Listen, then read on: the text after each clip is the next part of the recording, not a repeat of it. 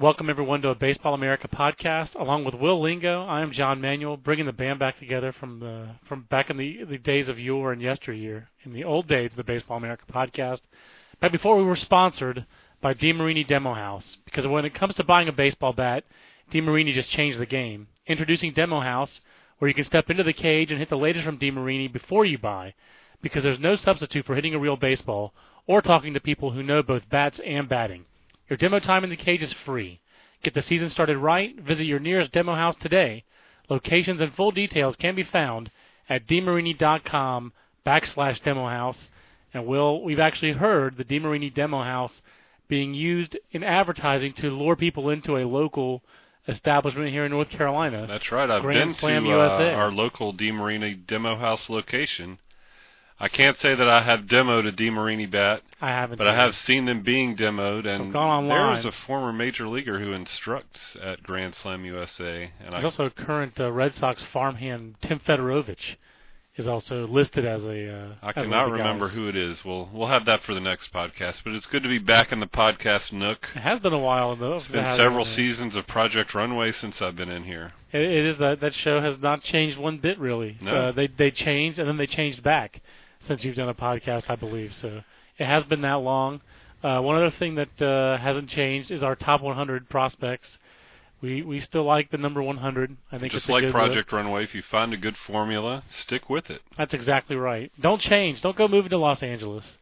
Don't get rid of Nina and Michael Kors. Why on earth would you do that anyway? We don't need 150 prospects. Or 100. Even, that's right. 100 is a fine number. And once again, Will, I think I was surprised. The last 2 years, we've had kind of elite number 1 and 2 prospects. Mm-hmm. We really had no other discussion among those number 1 or 2 guys. It's been, okay, we know who the top 2 is, and then trying to decide number 1. And this year is the first time I can remember us making a decision and then almost going back on it, basically. We just kept gathering information up until we had to publish the thing, and that included a late change at the top of our top 100 prospects list. Yeah, it was. I think it's close within the office even, between Steven Strasburg and Jason Hayward. You can find people who support both, and there are obviously good reasons to support both. We did a prospect draft, which I'm sure we'll talk about more next week, Yep. Where each individual staff member drafted his own farm system from players in the prospect handbook. And, it was the same divide. It's Strasburg or Hayward at the top, and I don't think anybody else was even in the discussion. No, and it's not like the other guys in the top 10, and I think we had a reasonable consensus top 10, but even there was some difference of opinion. I know in the handbook I had Desmond Jennings really high at 4. I don't think either you or Jim Callis had him in your top 10. Maybe you had him 8 or 9. In the top 10, just on the fringes of it. Yeah, in the 8 to 12 range, I would guess. So, to me, that was really the only consensus. And, everybody had Mike Stanton pretty high. I'm still kicking myself for not having Stanton higher in last year's handbook. That's been the story I think that Ben Badler's most tired of that he's heard me tell during the year, is that when I did my first draft of my top 50 for the 09 book, I had Stanton at 3.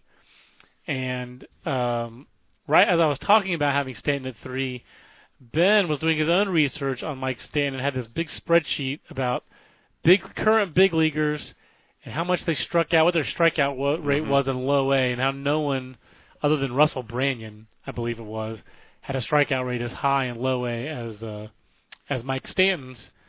And that data definitely shook my confidence, or I didn't have any confidence anyway in putting Stanton at 3. And Ben's research last year when we were doing Minor League Player of the Year and Jason Hayward came out so well, it was, I guess, players was it 19 or younger who had hit I'm not sure if it was 300 or better in Double-A. Yeah. It was players who had performed well in Double-A at a young age, basically. Yeah. I don't remember the exact numbers. It was compelling evidence. And the names with Jason Hayward were names of big league all-stars, basically. That's right. So. That's right. But I don't think you can go wrong when you talk to Jason about when you're ranking Hayward or Steven Strasburg. I guess I got this question the other day in the chat, the weekly chat we do online at ESPN.com. We've gotten this question a lot in the off season. Will, I mean, ever since Steven Strasburg really burst on the scene, where people talk about his mechanics, all that kind of stuff, and I guess I really can't even. I don't even know that I can even worry about that. I mean, at this point, I think any pitcher you can pick apart the mechanics. The only argument you can make against Strasburg is the argument you make against pitchers in general. Right. Pitching is more dangerous than hitting. It's easier for pitchers to go wrong without explanation, and it's easier for pitchers to get hurt. I don't think there's anything about Steven Strasburg that suggests that's going to happen. Right. But he's a pitcher, so there's a higher probability just for what his job is. And I think the funny thing there is that Hayward is the one who actually has an injury track record. Mm-hmm. That, in my mind, is his only ding on him. Is the guy hasn't played a full season yet in the minor leagues, and it seems like when you have minor injuries every year, you seem like you're one of those guys who always has minor injuries. I'm thinking of like a guy like Barry Larkin.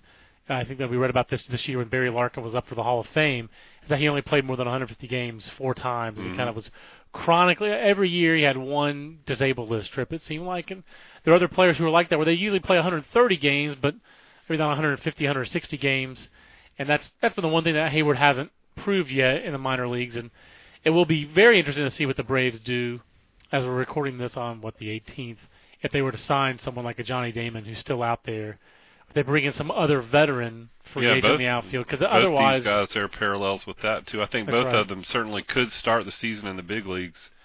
I don't think either team wants their guys to start in the big leagues necessarily, especially the Nationals with Strasburg. Right. But I think there's a very good chance that I would say Hayward has a much better chance of starting in the big leagues than Strasburg does. It seems like the Nationals have pretty well mapped out a plan where he's going to start off in Potomac. Potomac's already selling ticket packages on the assumption that he's going to be there. There are no guarantees. And he just pitched yesterday in Nationals camp, and apparently everybody in Nationals camp gathered around to see it. I heard Dave Sheinin talking about that on the Tony Kornheiser show in the last day or two. Even like Ryan Zimmerman came over, just wanted to see what all the fuss was about. Right. And you always hear about guys in batting practice where the sound makes the ball makes a different sound coming off their bats. He was saying that the ball makes a different sound coming out of Steven Strasburg's hand going to the mitt. So I've never really heard that description for a pitcher before.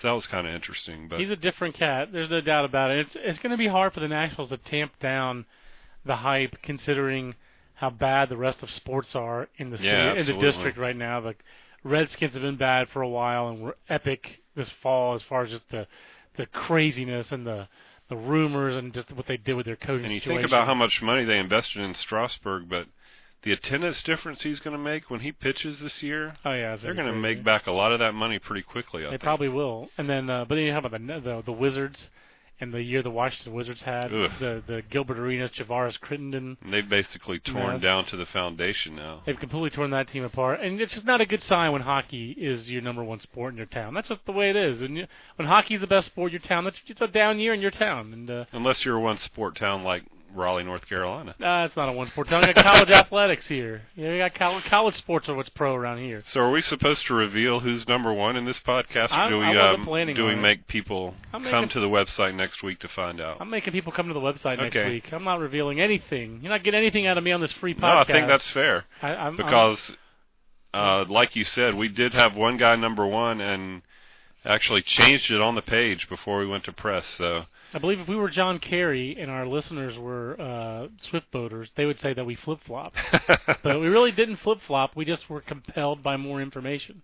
I believe in our initial raw voting, it was a tie, actually. And we decided on one guy just based on, opinion in the office. And then Jim Callis in particular, who talked to quite a few scouts and ran our list by them, like you said, got some more information, and that's sort of what we always do anyway. Our lists are based on information, not our opinions so much. So. Right. I mean, we try to have that opinion be as informed as possible. Right. And I think the neat thing is that we had a list, and then the cool feature that we did with this that I'm really happy with is that we basically ranked the players, and we presented them with their best tool and their grade, and we gave it says BA grade. Because we tweaked a few of the grades, and obviously not every team is going to give you exactly what their grade is either. But then we were able to take these and really run them by. We went through it. Me, you, and Jim went through it.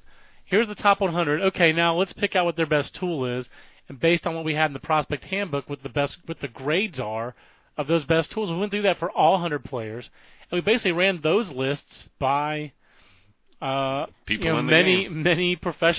many scouts and front office executives, and there's at least a half dozen, and that's where we got. And so we got a lot of great feedback on that. A lot of neat, I guess the thing that I learned the most actually out of that, Will, was that Neftali Feliz, that some people were giving him a 70 grade for his changeup, and it's one of the best changeups in the minor leagues. I knew that he'd made significant progress with his changeup, and I know that it's a firm changeup, but you could throw an 89-mile-an-hour changeup. Yeah, because when Jim initially was talking about that, we thought he was talking about the wrong guy. Perez, yeah. That's right. I asked him, I said, you mean Martin Perez?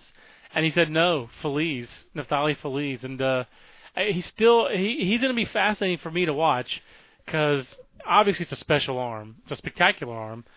But he does one of those things that I've always kind of had obviously I talk a lot about fastballs and fastball command and basics of pitching before I get too wrapped up on the secondary stuff. He clearly has an electric fastball.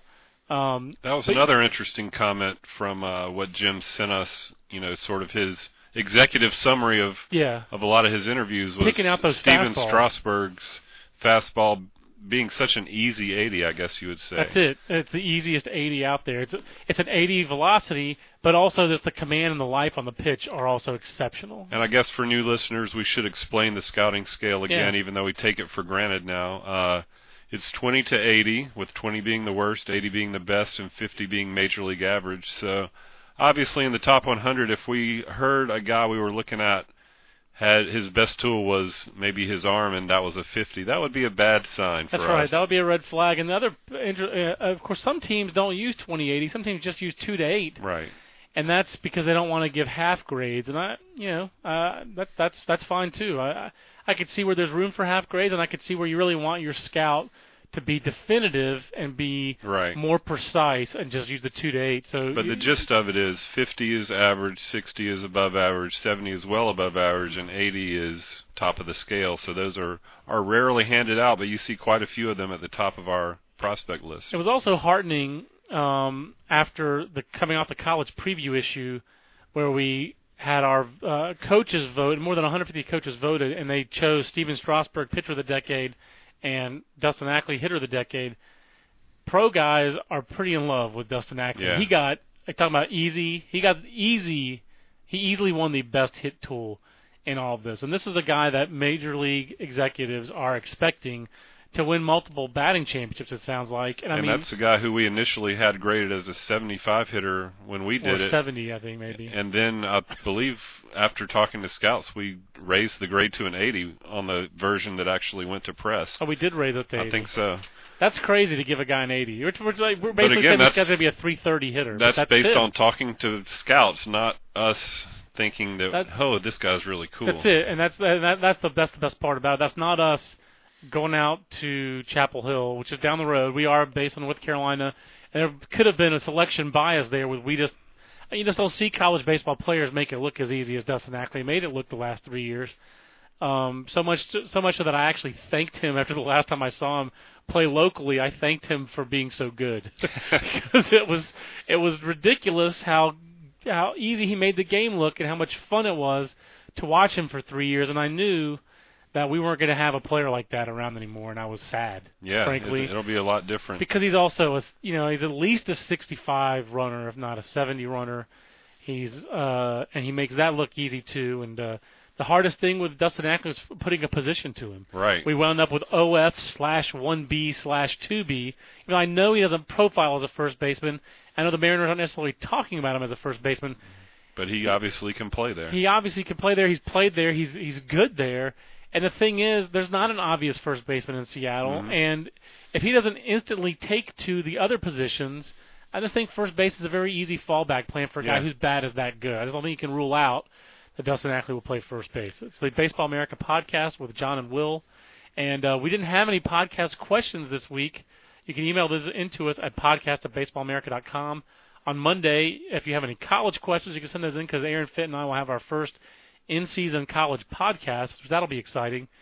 And a lot of good college baseball coming up in our area, certainly, but Absolutely. across the country this weekend. Opening of the Division I season this weekend, and you can follow, if you aren't already following Baseball America on Twitter, you can do so. You can go to twitter.com/Baseball America. We've got more than 8,000 followers. And Aaron Fitt, we've set it up so Aaron will be tweeting all weekend with twit after twit, as Aaron said in our meeting last week. Aaron's at least 10 years younger than me, and he did not get it right. It made me feel somewhat youthful that Aaron got wasn't calling it a tweet. He didn't have his Twitter terminology correct. But before I use more of it incorrectly, I want to move on.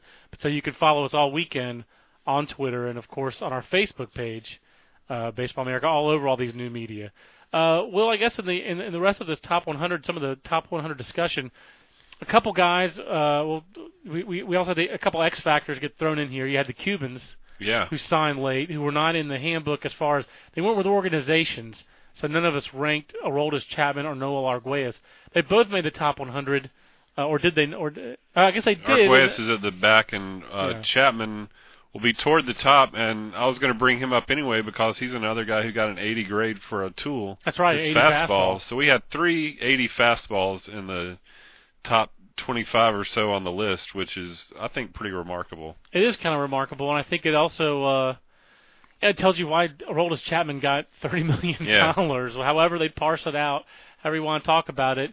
And clearly, Cuban players get and there's a flood right now of Cuban players on the market. And there's a lot of reasons for that. That's a whole other show. But Aroldis Chapman is pretty unique. He's the only one of those 3 guys who got 80 grades. Neftali Feliz being another one who is left-handed. Mm-hmm. So there's that. He's pretty young. I think his age is legitimate. I think he's a legitimate 22. The other factor is that his track record is nowhere near the other guys. I mean, even in Cuba's Serie Nacional, he never dominated. He always had control issues in the 3 seasons I believe we have data for. And then there's this fact that he had a year or so layoff after defecting, after leaving the Cuban national team last year, the World Port Tournament in the Netherlands. He's a big X factor. All those X factors are reasons why he ranks considerably behind Strasburg and Feliz. Yeah, and just the track record of Cuban pitchers in general is pretty mixed. So it'll be interesting to see him pitch this year. It would frankly be pretty sad if 15 years from now Aroldis Chapman pitched and looked like Livan Hernandez. I hope that he follows more the El Duque career track because he's alive. That's who he looks like. He's lithe and athletic and tall and looks like, if he weren't left-handed, it looks like El Duque, when you saw him pitch, you could have seen that guy younger playing shortstop. Yeah. He was clearly a middle-of-the-diamond caliber athlete. And that's why El Duque was able to do the things he did. The leg kick, the varying your arm angles, adding and subtracting from his pitches. That was all just his unbelievable athleticism. I don't think Chapman is that level of athlete, but I do think he's more athletic than the average Bear. And he's one of the most fascinating guys in the top 100. He ranks in a group that's a pretty fascinating group. I thought that little chunk of Ryan Westmoreland, Aroldis Chapman, Tyler Matzik, Casey Kelly, and Kyle Drabeck. Those are all guys you could see in the top 10 next year. No doubt. If Chapman obviously could be in the big leagues, but yeah, those are all guys who could be very prominent guys next year. The other 4 guys, I think we were kind of all over the board on some of those guys. I mean, like Tyler Matzik. You know, there were some teams I think that last year in the draft, by the time the draft rolled around, would have taken Tyler Matzik over Dustin Ackley. Obviously, they didn't get the chance. Ackley and Strasburg went off. You know, Strasburg won, Ackley 2. But I think a lot of boards, Tyler Matzik was 3, but he's also a high school pitcher, so there's a lot more risk involved there. Casey Kelly and Ryan Westmoreland, I think those are 2 of the most fascinating guys on this entire list. And Casey Kelly, that's a guy who I probably will be watching as much as any top 100 guy now that he's ditched shortstop completely to see how he takes off. Yeah, that's a very strong 1-2 for the Red Sox. I don't remember how many Red Sox were on the list. Let's see, 4 guys.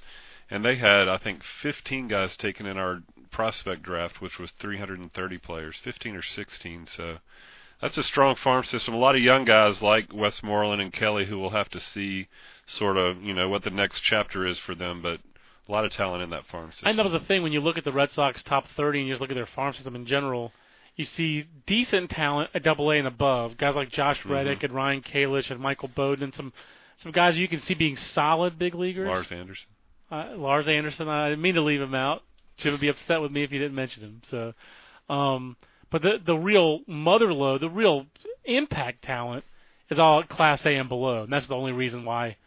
For me, the Red Sox farm system doesn't rank, in the top 5 or 6 of our farm system rankings. But they're very, very young. But there's as much high upside. The fact they have one college player in their whole top 20, I think it is, Stephen Fife, a personal cheeseball, obviously. But yeah, I think that's right. I think he's at number 16 or 17. And he's the only college player they have. And another interesting 80 tool in the top 20 to 25 range is Aaron Hicks, who gets an 80 for his arm. Maybe he'd be one of those 80 fastball guys if he was a pitcher, but obviously he's a multi-dimensional outfielder. And I think sometimes you think, a position player whose best tool is his arm, that's sort of a red flag, but that's just sort of... That's just how freakish his arm is, basically. And the thing is, it doesn't even sound like it plays like an 80 right now, because he can generate basically 80 velocity off the mound, but it's a little bit different throwing motion when you're not in a windup and all that in the outfield. It's like it plays more like a 70 arm. Oh, I think we may have downgraded actually. I think we did downgrade him in the final version. So it sounds like it plays 70, but it's like a raw 80 arm. So he still has other tools that are, he's like a 65, 70 runner. He is not a cheap 5-tool player. No, he's a loud, expensive, marquee 5-tool player, and a guy with all those tools, a guy who has something of an advanced idea at the plate. He's still raw and still learning what pitches he can hit, but that's a guy I could definitely see in the top 10 next year. It's good to be bullish on him. Was Jason Castro the lowest best tool grade among like a college hitter? He's like the most solid average. Yeah. And I even thought that was almost a little generous, because to me a 60 bat's like a 300 hitter. I don't know that I think he's going to be like a 290, 300 hitter annually. Maybe it's a 60 bat for a catcher. The catchers were interesting because Tony Sanchez also came out a lot better when we surveyed guys. Right, he's a guy who rated much higher with scouts than we would have thought maybe on his defense. Yeah. We thought his defense was good, but scouts were like, no, it's really good. I think we thought, given that guy a 60 defense was not being generous, but being, really solid. But everyone was like, you're selling him short. So kudos again to, because at the time, we were definitely critical of the Pirates taking him 4th overall. Mm-hmm. But if this guy hits, then they're going to have one of the best players in the draft. And it's really hard to find a 70 defense catcher. It's interesting the parallels with Jason Castro, too, because he was a little bit of an overdraft, too. Right. He was not a consensus number 8. He's turned out to be maybe a little bit better than people thought. But I think his ultimate value is going to come in how much power he ends up having. If he ends up having above average power, he's going to be really good, I think. I think he's got enough leverage. And he's got enough I think he's going to be good no matter what. I think he'll be a solid big league catcher for a long time. But if he adds power, he's going to be more than people think. To me, I see that. I had that comparison made when he was in college, and I'll stick with it. I think he's going to be A.J. Pierzynski, who draws more walks and is not a jerk. So, I guess the podcast version of that, I won't even say the phrase. It's a family podcast.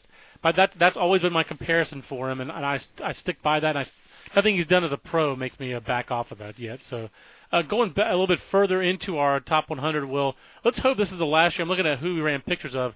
Let's hope this is the last year that Reed Brignac is on the top 100. I know you're ready to see him in Tampa Bay. There's a little prospect fatigue on Reed Brignac. I'm ready for Elliott Johnson to seize the everyday shortstop job in Durham. No, actually, that's not really even it. But that guy was there are 2 2004 high school draft picks on this top 100 from the Rays organization. Both Wade Davis and Reed Brignac were in that 2004 draft, which also netted them Jacob McGee, who still is eligible, and it's definitely conceivable that Jake McGee could be on next year's top 100. And then they also got Jeff Neiman in that draft. Pretty good draft for Tampa in 2004. They've had a lot of good drafts recently. They've had a lot of good drafts. But another guy who was intriguing and I think came up our top 100 the more we got more information on was Zach Britton. And you did the Orioles top 30, and Zach Britton really kind of jumped ahead of some other maybe guys that we have gotten a little bit more attention, hype, however you want to put it.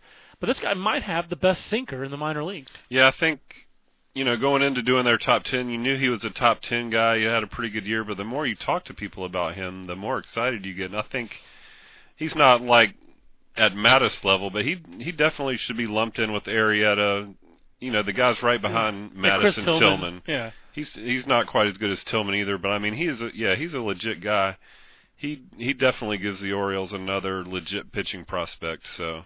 And I think he did come out with that. I think that's another grade that we adjusted late. Yeah, he and Philippe Aumont, I would say, probably have the best sinkers in the minor leagues, sort of for different reasons. I think Britton's is probably more consistent, firmer, but he doesn't quite have as much velocity.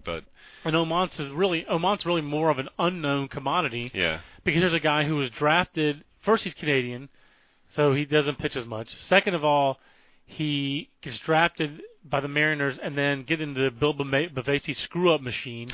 So they start relieving him almost instantly. They drafted 3 relievers in the first round in a row. Yeah. In Brandon Morrow in 06. It's like Aumont drafting 07. receivers year after year for the Lions. It is. That's an outstanding parallel. They were the Detroit Lions of the baseball draft. Let's find some really not very valuable pieces and continue drafting them with our premium picks. That doesn't make any sense at all. But now the Phillies have traded for him, and the Phillies clearly kind of know what they're doing with the farm system, and they've got Philippe Aumont plugged into, okay, let's give him over to Gorman Heimuller, who's an underrated pitching coordinator for me. I think they do a great job. And they're going to let that sinker work as in a starting role again. It'll be really interesting to see. So he could make a big jump. But him. I really just didn't know enough about Zach Britton, and the more I learned about him in the last couple of weeks, the more I realized that this is a guy who had 8 strikeouts per 9 innings basically last year, and like a 3.8 ground-out ratio. He's just going to generate lots and lots of ground balls. And it wouldn't stun me. The thing is, like, picture him in a farm system with shortstops, with people who can play defense. Yeah. Because the Orioles just don't have that. Picture him in an infield without Billy Rowell at third base. Wasn't Billy Rowell one of his third basemen this year, or was he at first base? I think he ended up spending most of the year in the outfield. But Brandon Waring also, I believe, was in Frederick. But no, there are no real premium defenders in the Orioles system. It's just not how they roll. I mean, they have a few, but yeah. It's not how they roll in the Baltimore farm system. It's not their strength as an organization.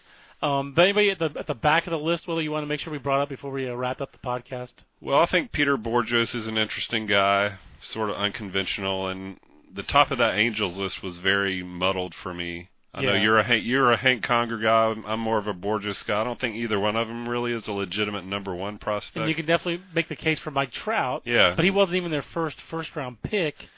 And I think there's a real question about how much power he'll ultimately hit for. So those 3 guys are all in the back of the list, and I'll be interested to see how all 3 of those guys, how their careers play out. I think Adam Moore at the back of the list is an interesting guy. You talk about Zach Britton being a little underappreciated. I think Adam Moore's a little underappreciated. Drew Storen, what's going to happen with him this year? I'll be very interested to see what a couple of the guys toward the back. There are 3 guys toward the back: Matt Gamble, Wilmer Flores, Lars Anderson. I think all 3 of those guys ranked about 50 spots higher last year. Yeah, that's true. And they're grouped together toward the back of our list. And Matt Gamble, he's a guy with exactly 130 Major League at-bats, so he's barely prospect eligible. You got to have more than 130. He's right at 130, so he's barely eligible. Wilmer Flores is at the opposite end of that spectrum. He's playing shortstop, but no one thinks he's going to be a shortstop. There's so much projection there, but clearly here's a guy who's 18 years old. There's something going on. And he's there. One of the few guys we have as 2012 ETA. So. That's right. That's right. And then Lars Anderson, I think we all still believe in Lars Anderson, but it's harder to believe in him as a real middle of the lineup force after what he did last year in Double-A. Can he be a good big league player? I think he can, but now I'm thinking of him more in the Travis Lee line. And if you look at our past top 100s, the guys you see in the top 25, most of those guys either make it as at least regular big leaguers, or there's an obvious reason why they failed, injuries usually being the culprit. But the guys at the back of the top 100, that's more of a mixed bag. Yeah. And it's interesting that Lars Anderson has been in both of those groups now. So it's hard to figure out which one he's ultimately going to be a part of. I think he's a good guy to leave it off on. There are definitely controversial guys in any top 100, but I don't think most, like for me, the fact that he ranks behind Jeff Decker, alias Jeff Decker, but spell your name right. That's a different that one that would never have happened 10 years ago. And I know Jim Callis is incredibly enthusiastic about the way we did the best tool for each member of the top 100. So I'm very enthusiastic, but I'm guessing we're going to be doing this for a while. But I like it because it is sort of illuminating about these players, even though we already know who they are. It does tell you more and make you think more about who they are. It's kind of like when we did the head-to-head matchups with the top 100 a few years ago, and for some of those, I think it showed us Wait a minute. some we guys might have this guy too who high. had some flaws. Yeah. This year, Are we sure we want to have Angel Baroa this high? right? Just This year, I think it has shown us that I don't know. Maybe we're getting better at the process, or maybe these guys' tools are blinding us. But I feel good about the guys we have in the top 100 just after even further analysis. Yeah, absolutely. Like at first, just to pull one last name out, like Simone Castro. I knew I was high on Simone Castro, right? But I felt better about it after you really break down the tools. And then when you think more about why, and then you look at the guys behind him, he fits by this approach. So, like you said, I'm enthusiastic about it. We'll roll this out on February 23rd. We appreciate people being patient with us, but we did so much work on the college preview issue. We don't want to post the top 100, have it get lost in the middle of the top 100, in the middle of all the college stuff, or diminish the college stuff with the season. The college stuff out was so good, and with the season starting tomorrow, even if you're not, the most gung-ho college baseball fan in the world, I think you owe it to yourself to go revisit all that college content because it's really, really strong. So I would encourage people, even if they've read some of it, to go back and read some more. And if you haven't read any of it, well, you're really doing yourself a disservice, and you need to go check it out as the season gets underway. I'm not going to fall into old cliches, but I really do think it was like the best college preview ever. It was a very good college preview for sure. I enjoyed working on it, and we will talk college baseball on Monday on the Baseball America podcast. We will tweet it all weekend. I can't wait for Aaron Fitt to tweet. I'm very excited about that. And we'll come back next week with another podcast on the pro side, and it's all sponsored by DeMarini Demo House. Because when it comes to buying a baseball bat, DeMarini just changed the game. Introducing Demo House, where you can step into the cage and hit the latest from DeMarini before you buy, because there's no substitute for hitting a real baseball or talking to people who know both bats and batting. Your demo time in the cage is free. Get the season started right. Visit your nearest Demo House today. Locations and full details can be found at demarini.com/Demo House.